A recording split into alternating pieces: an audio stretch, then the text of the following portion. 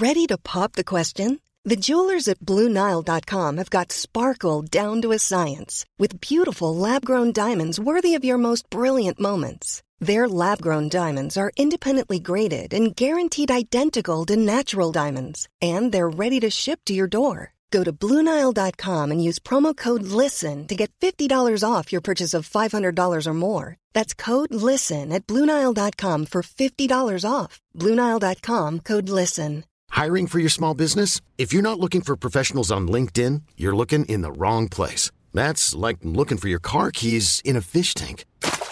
LinkedIn helps you hire professionals you can't find anywhere else, even those who aren't actively searching for a new job but might be open to the perfect role. In a given month, over 70% of LinkedIn users don't even visit other leading job sites. So start looking in the right place. With LinkedIn, you can hire professionals like a professional. Post your free job on linkedin.com/achieve today.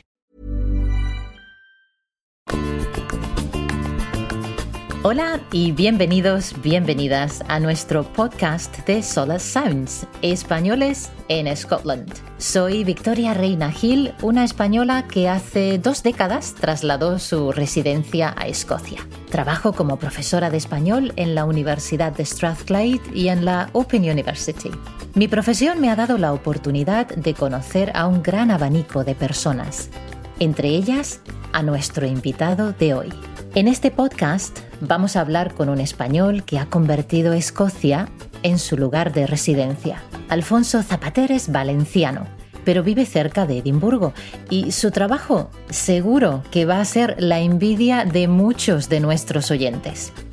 Se dedica desde hace años a probar vinos.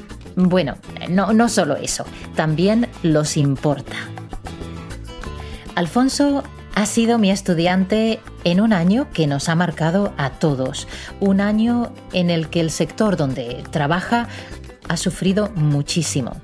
Sin embargo, no creo que Alfonso sea de los que se queda en casa delante del televisor. No, porque decidió matricularse en un curso sobre gestión de negocios y español con la universidad a distancia. Y es así como empezó nuestra relación. Siempre me interesa saber por qué un hablante nativo de español decide hacer un curso de español, pero lo que me sorprende aún más es cuando estos estudiantes vienen a clase.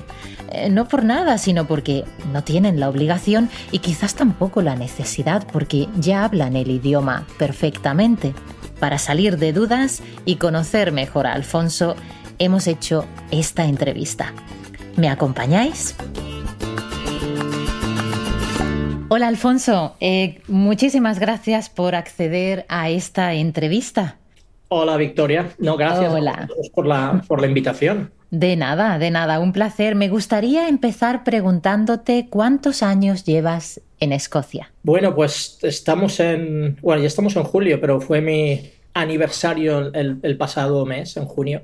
Hice 17 años viviendo en Escocia, que se dice pronto. Se dice pronto, sí, 17 años. Y bueno, ¿y por qué? ¿Por qué elegiste Escocia? Bueno, en un momento de mi vida quise hacer un cambio radical por situaciones personales, trabajo, etc.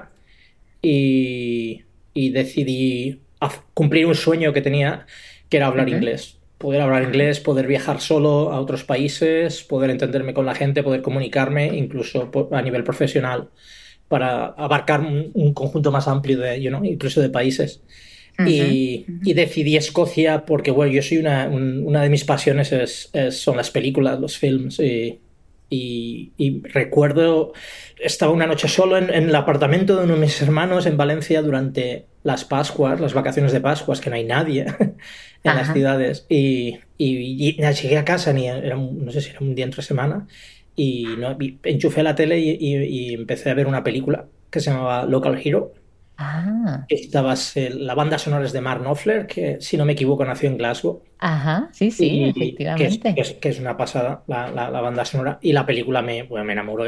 La película sale Burt Lancaster. No me acuerdo de los demás actores. Bueno, sí, yo la he visto también recientemente y creo que, la tradujeron al español como Un tipo genial. Es el título en español, ¿sí? Pues mira, no lo sabía eso. Sí, Gracias Un tipo genial. Y a mí me encantó también. Pero bueno, para nuestros oyentes quizás sea útil explicarles que va de un pueblecito, ¿verdad? En Escocia, Correcto.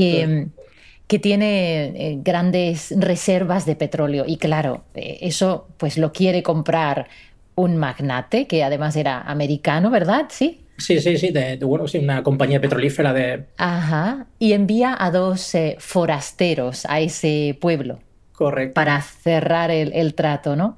Y bueno, la película muestra un paisaje impresionante. Supongo que eso también te No, bueno, gustó, yo ¿no? he estado en la película está filmada en un pueblecito, en un acantilado que solo tiene una calle, Ujú. que se llama Pennan, que está en, Ajá, si no me equivoco, es Aberdeenshire. ajá. Está en el o noreste de Escocia. Y Ya, he ya, estado ahí ya. 3 o 4 veces con mi Ah, hermana, bueno, con amigos, con tal. Y la película está filmada y luego hay una playa en ujú. la costa oeste que se llama Malach y ahí se filmaron las escenas de la playa. Bueno, eso es impresionante, impresionante. Pero a mí también me gustó mucho el tema de la comunidad, cómo presenta a ese pueblo, a esa gente, ¿no? Amable, abierta, gente a la que, bueno, le gusta reunirse bien en el bar, ¿eh? En la calle, y les encanta beber, Ah, bailar y divertirse. Como los españoles, ¿no te parece? No son... correcto. Sí. De verdad me enamoré de Escocia viendo esa Ujú. película y dije que sí, que, bueno, definitivamente que tenía que conocer ese país. Y, Ya. y luego pensé si tengo que irme a vivir a un país de lengua inglesa y que pueda Ujú. aprender. Mis opciones estaban entre Irlanda, Sí. Escocia y también pensé Holanda, pero Ajá. definitivamente dije, no, me voy a Escocia. Bueno, bueno, bueno. Y el 13 de junio de 2004 llegaste a Escocia. ¿Y qué recuerdas de esos primeros días aquí? Bueno, yo vine totalmente, como diría yo, asustadillo. Yo vine solo con mi maleta y yo creo Ajá. que, si no me equivoco, llegué al aeropuerto de Inverness Ujú. y de allí cogí un tren. Yo conseguí un hotel por una agencia, un hotel en las Highlands, en, Ajá. en el parque natural más grande que hay en Escocia, que se llama, bueno, en Reino Unido, que se llama The Cairngorms Ajá. National Park. Y ahí había un pueblecito que se llama Columbridge, muy cerquita de Aviemore. Ajá. Y entonces allí empecé a trabajar, pero yo llegué, bueno, asustado, con un inglés cero de mis Cero, estudios. inglés cero. Bueno, y Pero entonces, del cuando uno no bachillerato. tiene mucho inglés, las opciones de trabajo son pocas, ¿no? ¿Cuál fue Muy tu po- primer trabajo? Yo trabajé era un hotel, en aquella Ujú. época era un Hilton, De Hilton. y yo era un wine waiter, un camarero del vino, que se dicen aquí, una especie de, Ajá. no diría de sumiller, pero bueno, y Ujú. en un restaurante que en aquel tiempo decían que era el restaurante más grande de Escocia, yo creo que eran 300 comensales, era enorme. Wow. Es Ajá. un, es un hotel familiar, ¿sabes? Ahí van las familias y tú tenías imagínate lo Ujú. grande que es que tú tenías tu sección y en tu sección tenías 10 mesas Ajá. Ajá. y vas con tu bolsita con el dinero y te pedían una experiencia tremenda y yo empecé con eso, pero mi inglés lo pasé muy, Y muy. entonces, ¿cómo conseguiste aprender el idioma trabajando también? Imagino que horas, pues bueno, hasta bastante tarde, ¿no? Por trabajar en restaurante. ¿Cómo conseguiste aprender el idioma? Bueno, yo decidí, después de estar ahí 4 meses, el, Ujú. el problema que yo tenía ahí es que ellos te dan acomodación, te dan El alojamiento, sí. alojamiento. Ujú. Perdón si algunas de mis palabras en castellano no son las que después de 17 años en Escocia, un problema a veces A mí también me pasa, tengo lapsus, ¿eh? Olvido alguna palabra en español y me sale el inglés, pero bueno, y viceversa, es muy curioso. mis amigos cuando voy a España se ríen de mí y Sí, dicen ¿no? que si lo hago adrede o qué tal, pero no es, eso no es cierto, es el cerebro que trabaja de esa manera. Ya. Decidí dejar el hotel porque habían muchos españoles, yo no aprendía nada Ujú. y quería ir a una academia de inglés o a un college que llaman aquí. Ujú. Y tenía que ir a Inverness y eso era, bueno, levantarse muy temprano, coger unos trenes, etcétera, etcétera. Muy complicado. Entonces decidí coger mi maleta y irme a Edimburgo. Ajá. Pero yo no tenía ni casa, ni tenía ni tenía trabajo, ni tenía nada. Solo tenía una maleta y una amiga, una muy buena amiga, que hoy en día es como una hermana para mí, que la conocí allí de Elche, estaba en Edimburgo y me dijo, mira, yo te puedo conseguir aunque sea un colchón y tal, y vienes aquí hasta que encuentres algo y nada, decidí. Había un assistant manager francés de París que me dijo, vámonos y buscamos un apartamento entre los dos, etcétera, etcétera. Y la verdad es que, bueno, me lancé a la aventura. Qué aventura, ¿verdad? No, y está claro que migrar, ¿no? No es una decisión fácil, pero lo hemos hecho desde siempre. Alfonso, si observamos tu apellido, Zapater, creo que no es valenciano, ¿verdad? El origen creo que es aragonés. Aragonés, sí. Aragonés. Mi familia viene de Aragón. Por parte de mi padre somos de un pueblo que se llama Chelva, que está en el interior de la provincia de Valencia. Sí, sí, Por sí. parte de mi madre son bueno, mi madre era de Ruzafa y mis abuelitos del barrio El Carmen, que es Colomer, muy valencianos. Pero Muy bueno, valenciano. mi padre y también éramos valencianos, pero de la zona castellano parlante que llaman. Ujú, Y ya no venía de allí, pero bueno, mis orígenes son mi bisabuelo emigró a Francia, mi abuelo emigró a Francia también para buscarse la vida. Mi padre nació en Lyon, en Francia, y luego volvieron a Valencia, pero yo soy nieto, bisnieto, nieto e hijo de inmigrantes y lo digo con mucho orgullo. Ahora incluso para mí es algo que he aprendido y que lo llevo con mucho orgullo y lo defiendo, incluso lo defiendo. Entonces no eres el primero en tu familia que emigra, pero quizás ellos no salieron con ese espíritu de aventura, ¿no? Fue más por una necesidad. ¿Sabes por qué abandonaron España? Mi bisabuelo eran granjeros y se morían de hambre. El hambre. Wow. Sí. Y mi abuelo, la historia verdad es que él se fue porque no. Él era el primer. Es que ahora se me ha olvidado la palabra de los que no quieren hacer el servicio militar. No me acuerdo cómo se dice en España. Sí. Ay, y él se fue. Como objetor de conciencia o algo así, ¿no? Él fue de los primeros objetores de conciencia. Y se fue a Francia por eso. Él no quería hacer el servicio militar, aparte que eran muy pobres, eran granjeros en Chelva y la zona es bastante árida y sí. No es tan, diría yo, tan productiva como otras zonas más cerca del mar y de la montaña en Valencia, donde hay muchos naranjos y ahí hace mucho frío también. Sin embargo, volvieron, ¿no?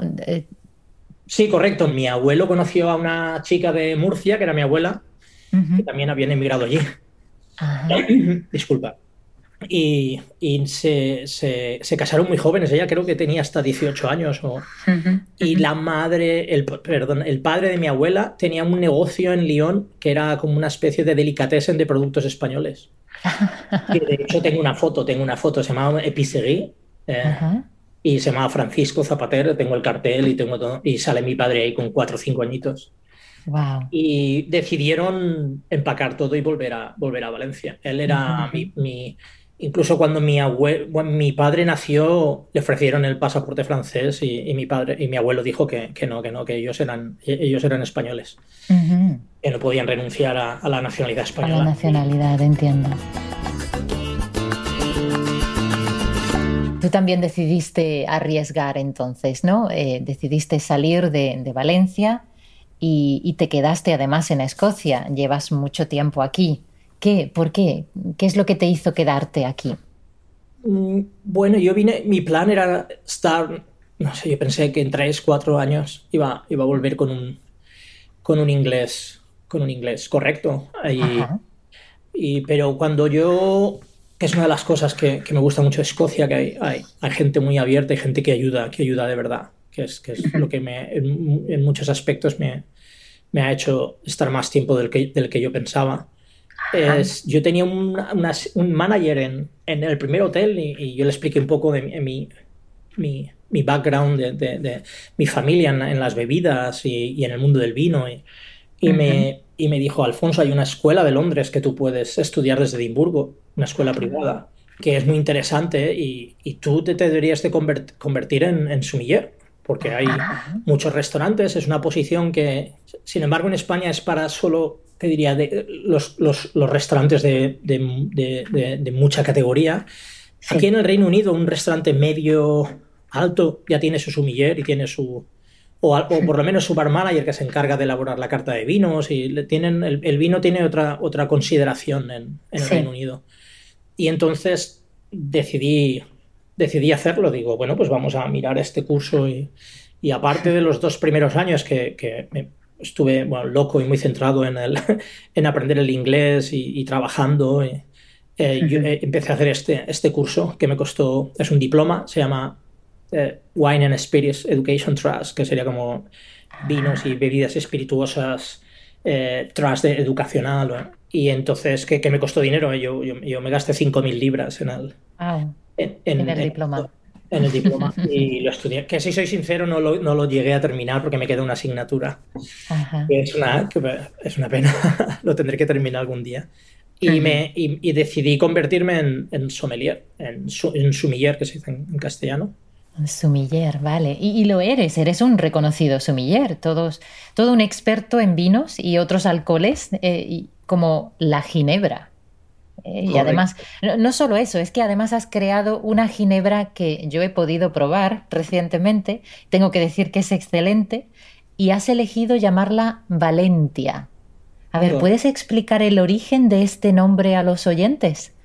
Sí, bueno, sí, gracias, que me alegro que te haya gustado. Y Mucho. yo decidí, después de varios años de trabajar en hostelería y trabajar también en el mundo de las bebidas, en Valencia con mi familia, yo decidí montar una importadora y traer productos españoles. Era mi ilusión, traer vinos, traer cerveza y traer bebidas espirituosas o alcoholes. Y yo tengo un amigo que tiene una bodega en una población que se llama Requena, que la dirección desde Valencia a Madrid, y yo solía ir a verle, hemos hecho la vendimia juntos, y bueno, es un amigo del colegio, lo conozco desde hace muchos años, una bellísima persona. Y me acuerdo que haciendo un año la vendimia con él, después de hacer la vendimia, que es muy duro, nos sentamos en una comida con muchísima gente incluso de Finlandia, de otros países,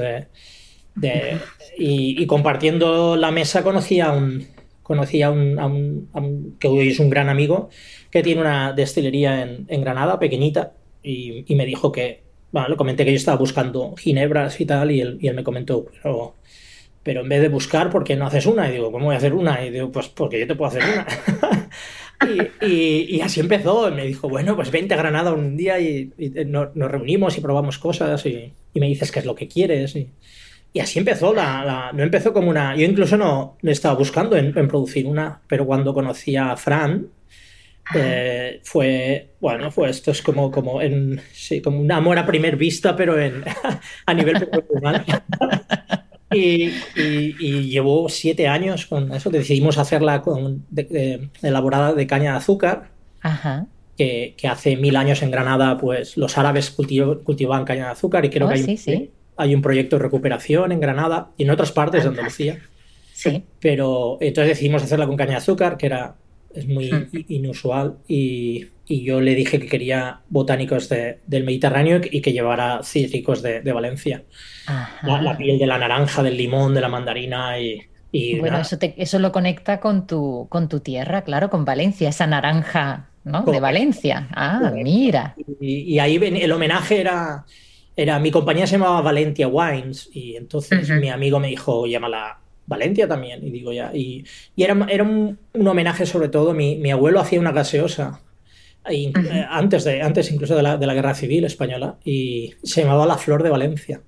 Ajá. Y yo tengo muchas cosas guardadas de esa época y tal, y luego mi familia siguió en el mundo de las gaseosas con otras marcas. Eso que es mi background realmente, todo el mundo. Yo he nacido rodeado de palés y de botellas y de... Fantástico, fantástico. Y era el nombre, decidí hacerlo, era un homenaje a mi familia, a mi abuelo, y un homenaje a mi tierra. A tu tierra, claro, porque Valentia en realidad es del latín, ¿no? Y es el nombre Valencia, pero en latín. Correcto, sí. La ciudad fue fundada por los romanos en el año, si no me equivoco, 138 a.C. Ajá. Y la leyenda dice que bueno, había un asentamiento de, no sé si serían fenicios o los romanos llegaron y acabaron con todo Cristo. Mm. Y ellos siguieron batallando y siguieron luchando hasta Portugal y toda esta Lusitania, creo que se llamaba en aquella época. Sí, sí, sí. Y yo creo que Roma, como recompensa, cuando ellos se graduaban, cuando ya terminaban su vida militar, pues les daban, en compensación, les daban tierras. Y entonces se dice que bastantes militares graduados decidieron fundar la tierra de los valientes, la ciudad de los valientes. Valencia, Y mira Valencia, tú. era Valencia Edetonarum, algo así, si no me equivoco.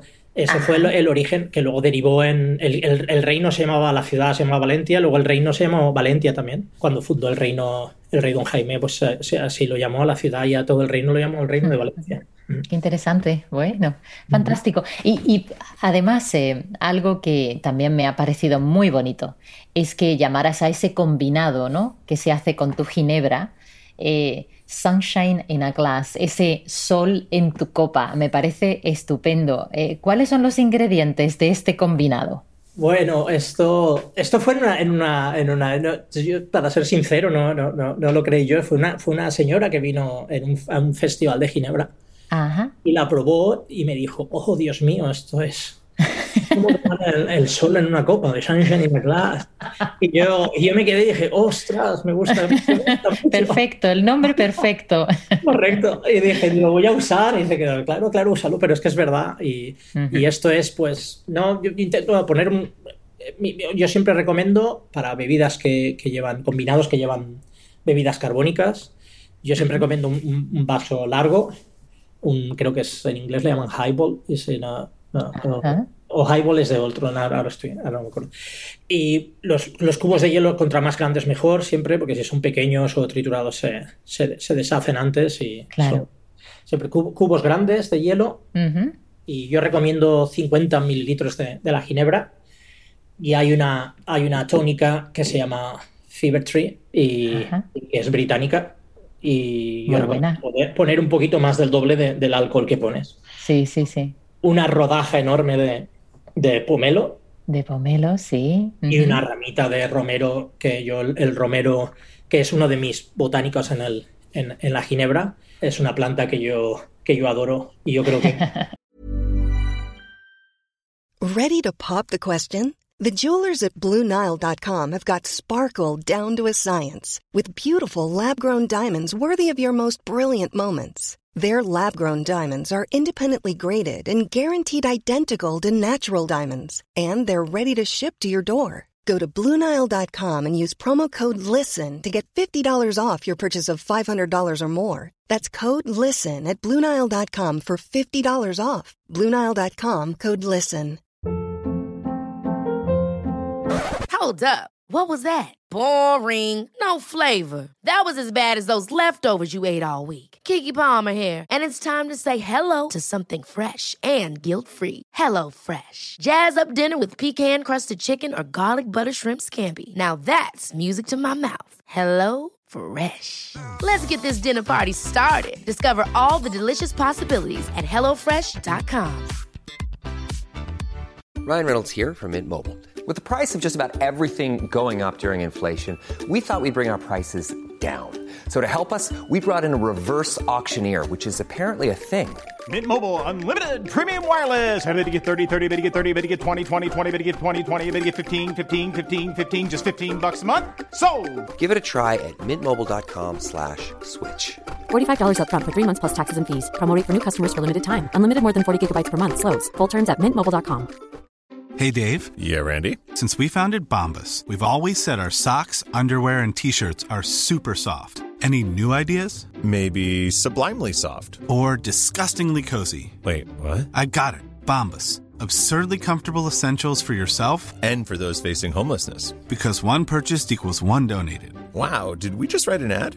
Yes. Bombas. Big comfort for everyone. Go to bombas.com/ACAST and use code ACAST for 20% off your first purchase. Como valenciano tenemos un arbusto de romero en cada jardín, porque cuando terminamos de cocinar la paella ponemos dos 2 ramitas de romero. Ah, vale, que le ponéis romero a la paella. Bueno, eso no lo sabía yo. Correcto.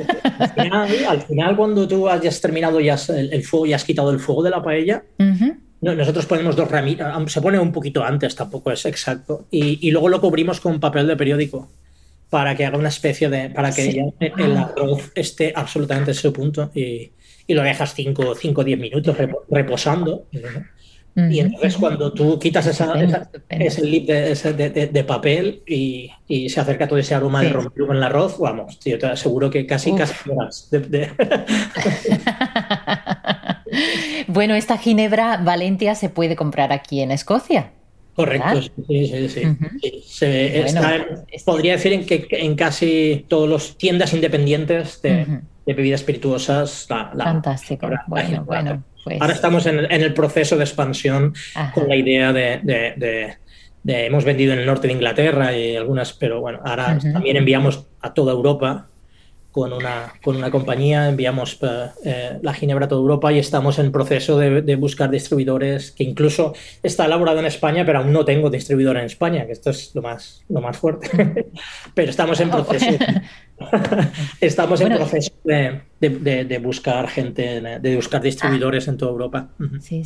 Yo me imagino que salir de la Unión Europea ha sido un golpe tremendo para tu negocio, ¿no? Muy grande. Esto ha sido. Yo he sufrido 2 pandemias. ¿2 pandemias? El COVID y el Brexit. A mí yo de hecho estoy esperando ahora un envío y te puedo decir que la ginebra salió de la destilería Granada hace más de 2 semanas. Y todavía no ha llegado. Y no ha llegado. Pero luego me ha costado casi 1 mes y medio, casi 2 meses elaborar todos los papeles que hay que hacer. Ya. Toda la documentación y el coste más de un 150% más caro. Sí. Por palet y la documentación aduanera, etcétera.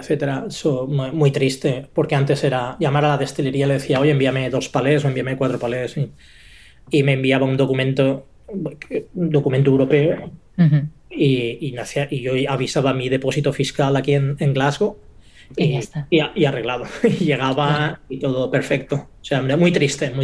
Sí. No, yo pienso, a ver, personalmente siento también que el ambiente, sobre todo justo después del referéndum, ¿no? El ambiente se enrareció un poquito, ¿no? Pero como vivo rodeada de europeos y de otros migrantes, no sé, hay gente que aprecia mucho lo que aportamos a este país, pues no estoy considerando abandonar Escocia, pero ¿tú te has planteado un cambio de residencia? Bueno, yo estoy en un proceso de empezar a pensar de que mi etapa aquí ha terminado y no siento que el Brexit ha tenido una incidencia. Lo veo a nivel profesional y a nivel personal. Y entonces, probablemente menos en Escocia que en Inglaterra. No me siento como... Yo cuando llegué aquí me sentí como en casa. Yo no tenía... Para mí era como si me hubiera ido de una ciudad de España a otra ciudad de España. Yeah.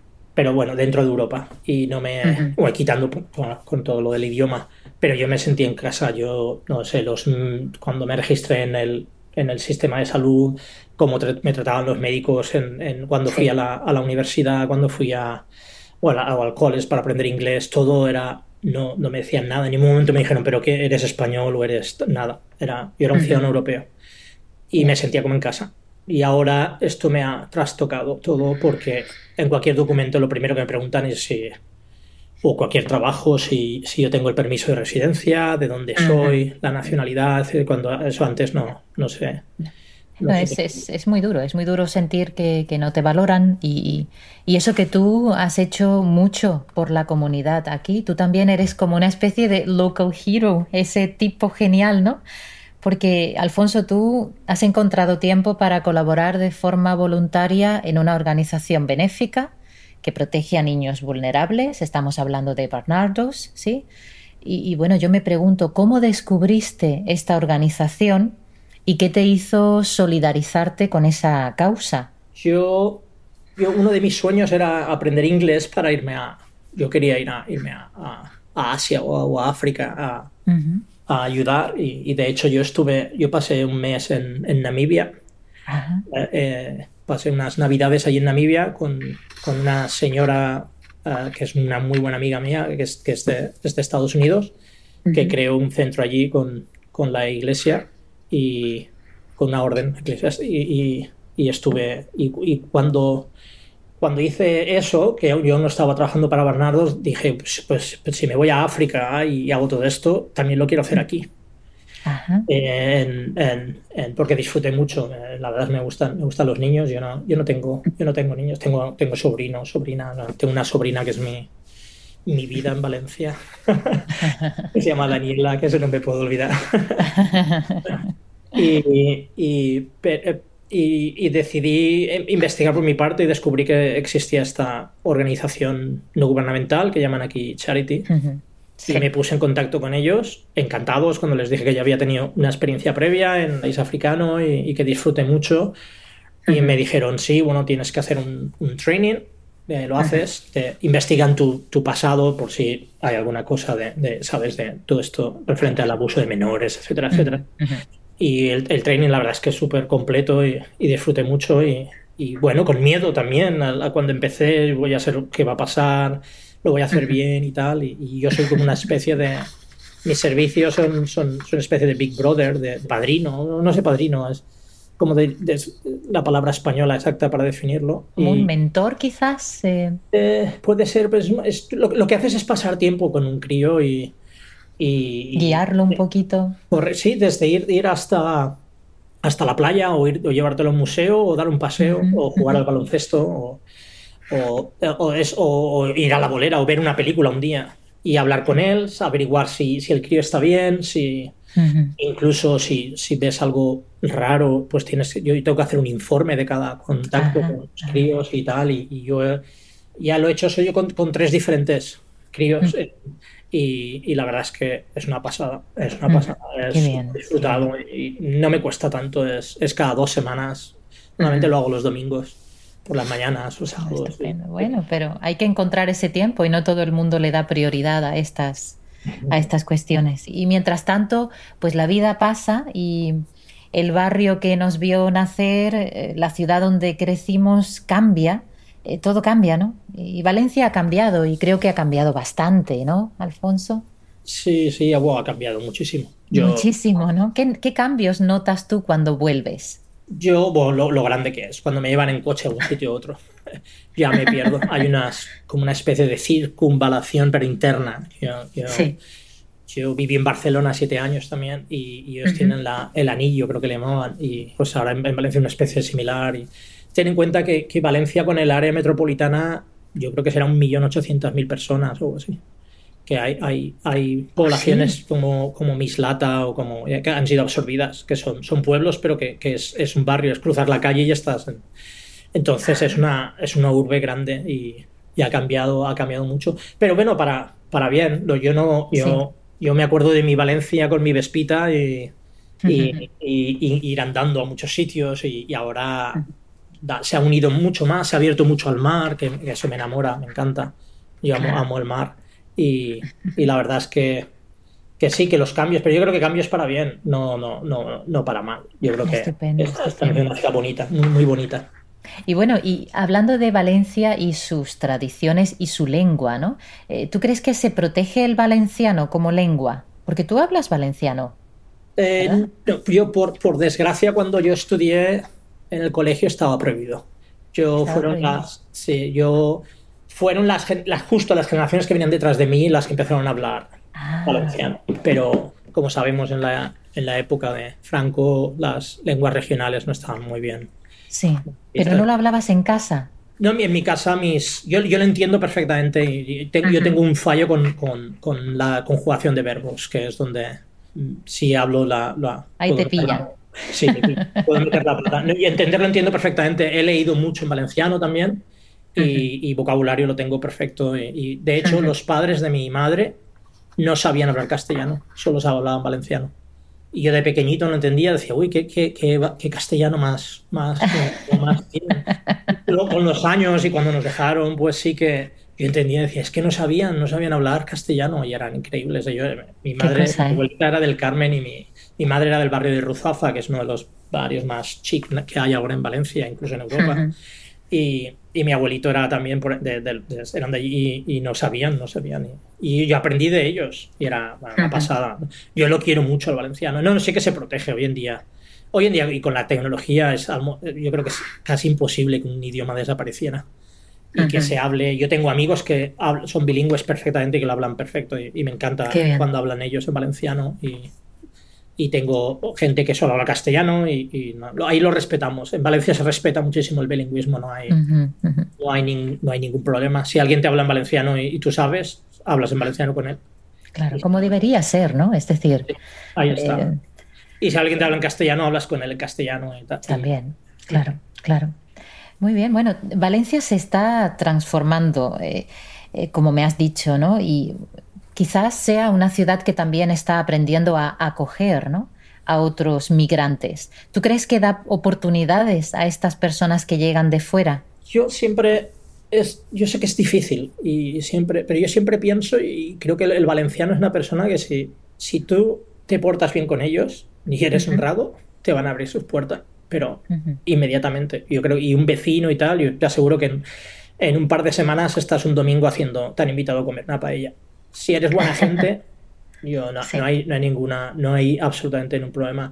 Pero si vas por el camino de que eres más listo que nadie, etcétera, ya sabemos, pues no. Pero yo me acuerdo, había un chico cuando era jovencito que trabajaba en el mundo de la noche y tal, cuando salía, le llamaban el escocés en Valencia y era muy famoso y la gente lo quería, pero lo adoraba.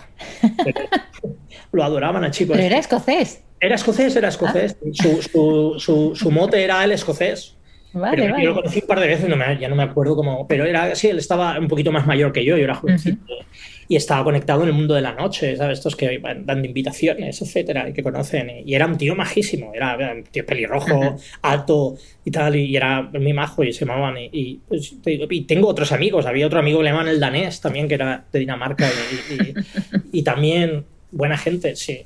Yo pienso que si tú vas a un sitio y sigues las normas y eres trabajador y eres tal, la gente enseguida se olvidarán de dónde eres. Te dan la oportunidad. Correcto. Eres lo que tú aportas. Y ahora, si eres mala gente y haces otras cosas, pues la gente te va a usar. Y hay gente que usa eso, desafortunadamente. Hay gente que usa eso para atacar a los inmigrantes y tal. Pero las naciones están hechas, todos somos inmigrantes. Lo hemos sido de una manera u otra. En la historia de la humanidad lo hemos sido. O sea, yo... Estoy de acuerdo contigo. Bueno, y si te pido que hagas un balance de estos 17 años en Escocia, ¿qué me dirías? ¿Ha merecido la pena esta aventura? Una pasada. Yo se lo recomiendo. Esto es como una rueda gigante. Ahora, mi idea probablemente es 2-3 años. Si dejo Escocia, será irme a otro sitio. Y mi idea es, a lo mejor no volver a España. A veces vuelvo a España y se me hace muy pequeña. Y es muy difícil de explicar cuando explico a los amigos y Escocia para mí ha sido muchas cosas. Ha sido vivir saber lo que es ser un inmigrante, luchar. Yo he llorado, yo he mirado por una ventana cuando llevaba 6 meses porque no entendía nada y no podía hablar y yo lloraba diciendo, guau, no evoluciono y no mejoro. Sin que me viera nadie, claro. Y he luchado muchísimo, he trabajado mucho, he conseguido las metas que yo he querido, no todas, y he conocido gente maravillosa. No me gustaría olvidar de que yo cuando empecé el negocio de la ginebra, yo trabajaba en un pueblecito que se llama Linlithgow, en un restaurante que tenía esta estrella Michelin, que es un restaurante de las mejores carnes de Escocia. Y yo conocí a clientes que se hicieron amigos. Y de hecho 2 familias escocesas me prestaron dinero porque yo tenía dinero ahorrado, pero no llegaba a todo lo que necesitaba invertir. Y me prestaron dinero para montar el negocio. Wow. Imagínate. Eso dice mucho también de ti, ¿no? Porque seguro que has impactado positivamente en ellos y por eso se han fiado de ti. Eso es algo extraordinario. Sí, no, yo me quedé sorprendido. De hecho, uno de los préstamos ya lo devolví. Ahora voy a empezar, por desgracia iba a empezar hace 2 años a devolver el otro, pero por el COVID y tal, y ahora voy a empezar a devolver el último. Pero yo me quedé muy impresionado. Yo tengo grandes amigos, gente que me han tratado como familia.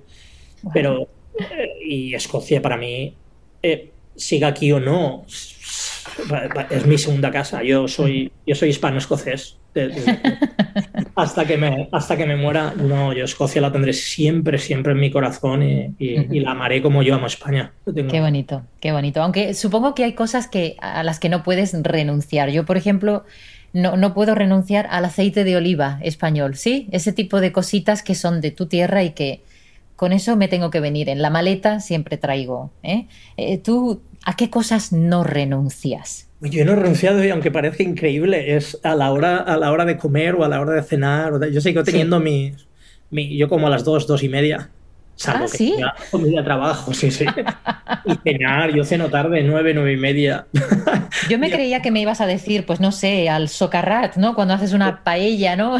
No. Bueno, pues yo hago unas paellas tremendas. ¿Sí? Sí. Después hago mis paellitas. He llegado a conseguir a reunir casi los ingredientes muy similares, no son los mismos, Sí. pero hago unas buenas paellas de pollo. Y no, yo el tomate... que es muy difícil encontrar, porque en Valencia tenemos unos tomates impresionantes, como hay un tomate del Perelló que llaman, que es...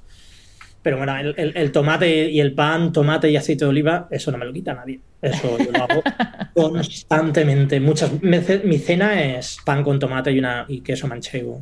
Y la verdad es que hace 17 años cuando yo llegué era difícil encontrar muchas cosas, pero la Unión Europea, incluso el comercio como existe hoy en día, y luego el Internet y la tecnología, etcétera, las posibilidades ahora de encontrar productos españoles son enormes. Tú puedes traer, hay muchas compañías online que entonces no es tan difícil y ahora te vas a cualquier cadena de supermercados, Tesco, que es como una especie de Mercadona aquí en el Reino Unido, y queso manchego, jamón serrano, chorizo, estas cositas las tienes seguro. La paella es difícil de hacer y no solo eso, sino que para uno, incluso para mí, que no soy de Valencia, pero yo entiendo la paella como un concepto muy distinto a lo que tú dirías que es una paella. Nosotros hacemos, según una compañera también mía, arroz con cosas. Eso no es una paella lo que tú haces, Victoria, me dice a mí. Eso es arroz con cosas. Correcto, sí. Porque es verdad que tiene unos ingredientes muy de la zona, ¿no? De tu zona. Sí, bueno. No, las verduras, pero yo he encontrado, lo que nosotros llamamos la bachoqueta y el garrofó, pero yo he encontrado unas habas que son muy similares. Son similares, bueno. Claro, sí, he encontrado, nunca va a ser lo mismo, pero bueno, yo incluso yo me he puesto de invitarte a ti y al equipo para que vengáis un día aquí a donde estoy yo, aquí a Five, y os hago una paella y me decís qué opináis. Lo que pasa es que la paellita que tengo es para máximo es 4 personas, no puede, porque ni tengo el fogón, ni tengo Claro. El paellero, que es donde nosotros hacemos la paella, que la paella es el nombre de la sartén. Y el paellero es donde se hace la paella. No tengo paellero. Bueno, ¿sabes qué? Que yo tengo una paellera.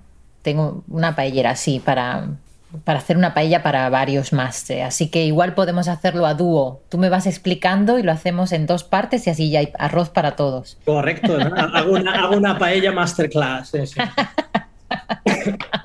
No es mala idea.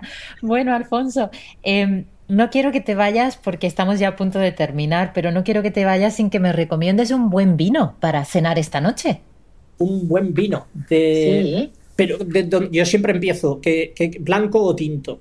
Vale, pues mira, por ejemplo, vamos a ir con el blanco, porque como no como carne, suelo tomar más blanco.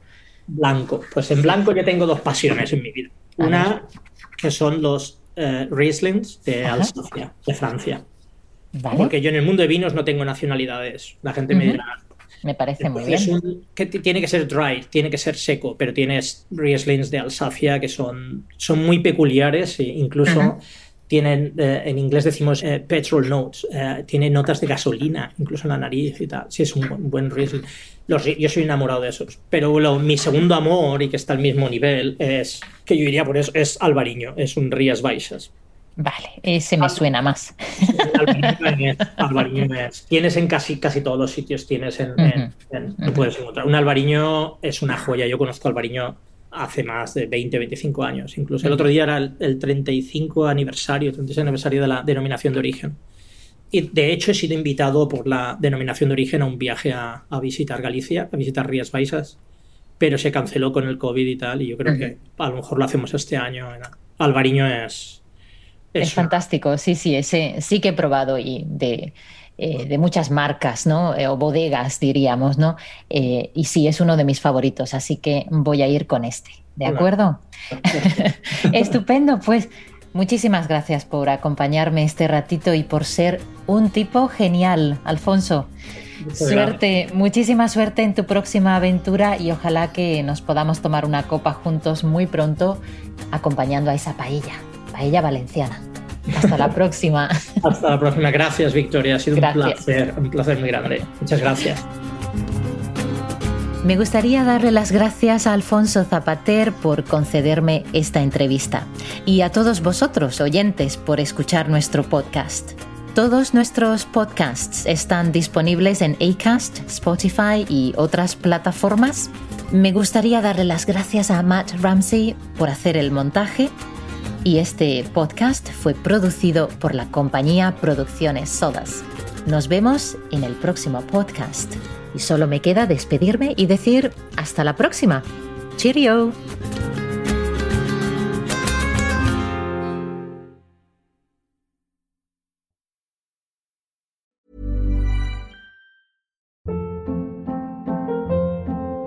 Hold up. What was that? Boring. No flavor. That was as bad as those leftovers you ate all week. Keke Palmer here, and it's time to say hello to something fresh and guilt-free. Hello Fresh. Jazz up dinner with pecan-crusted chicken or garlic butter shrimp scampi. Now that's music to my mouth. Hello Fresh. Let's get this dinner party started. Discover all the delicious possibilities at hellofresh.com.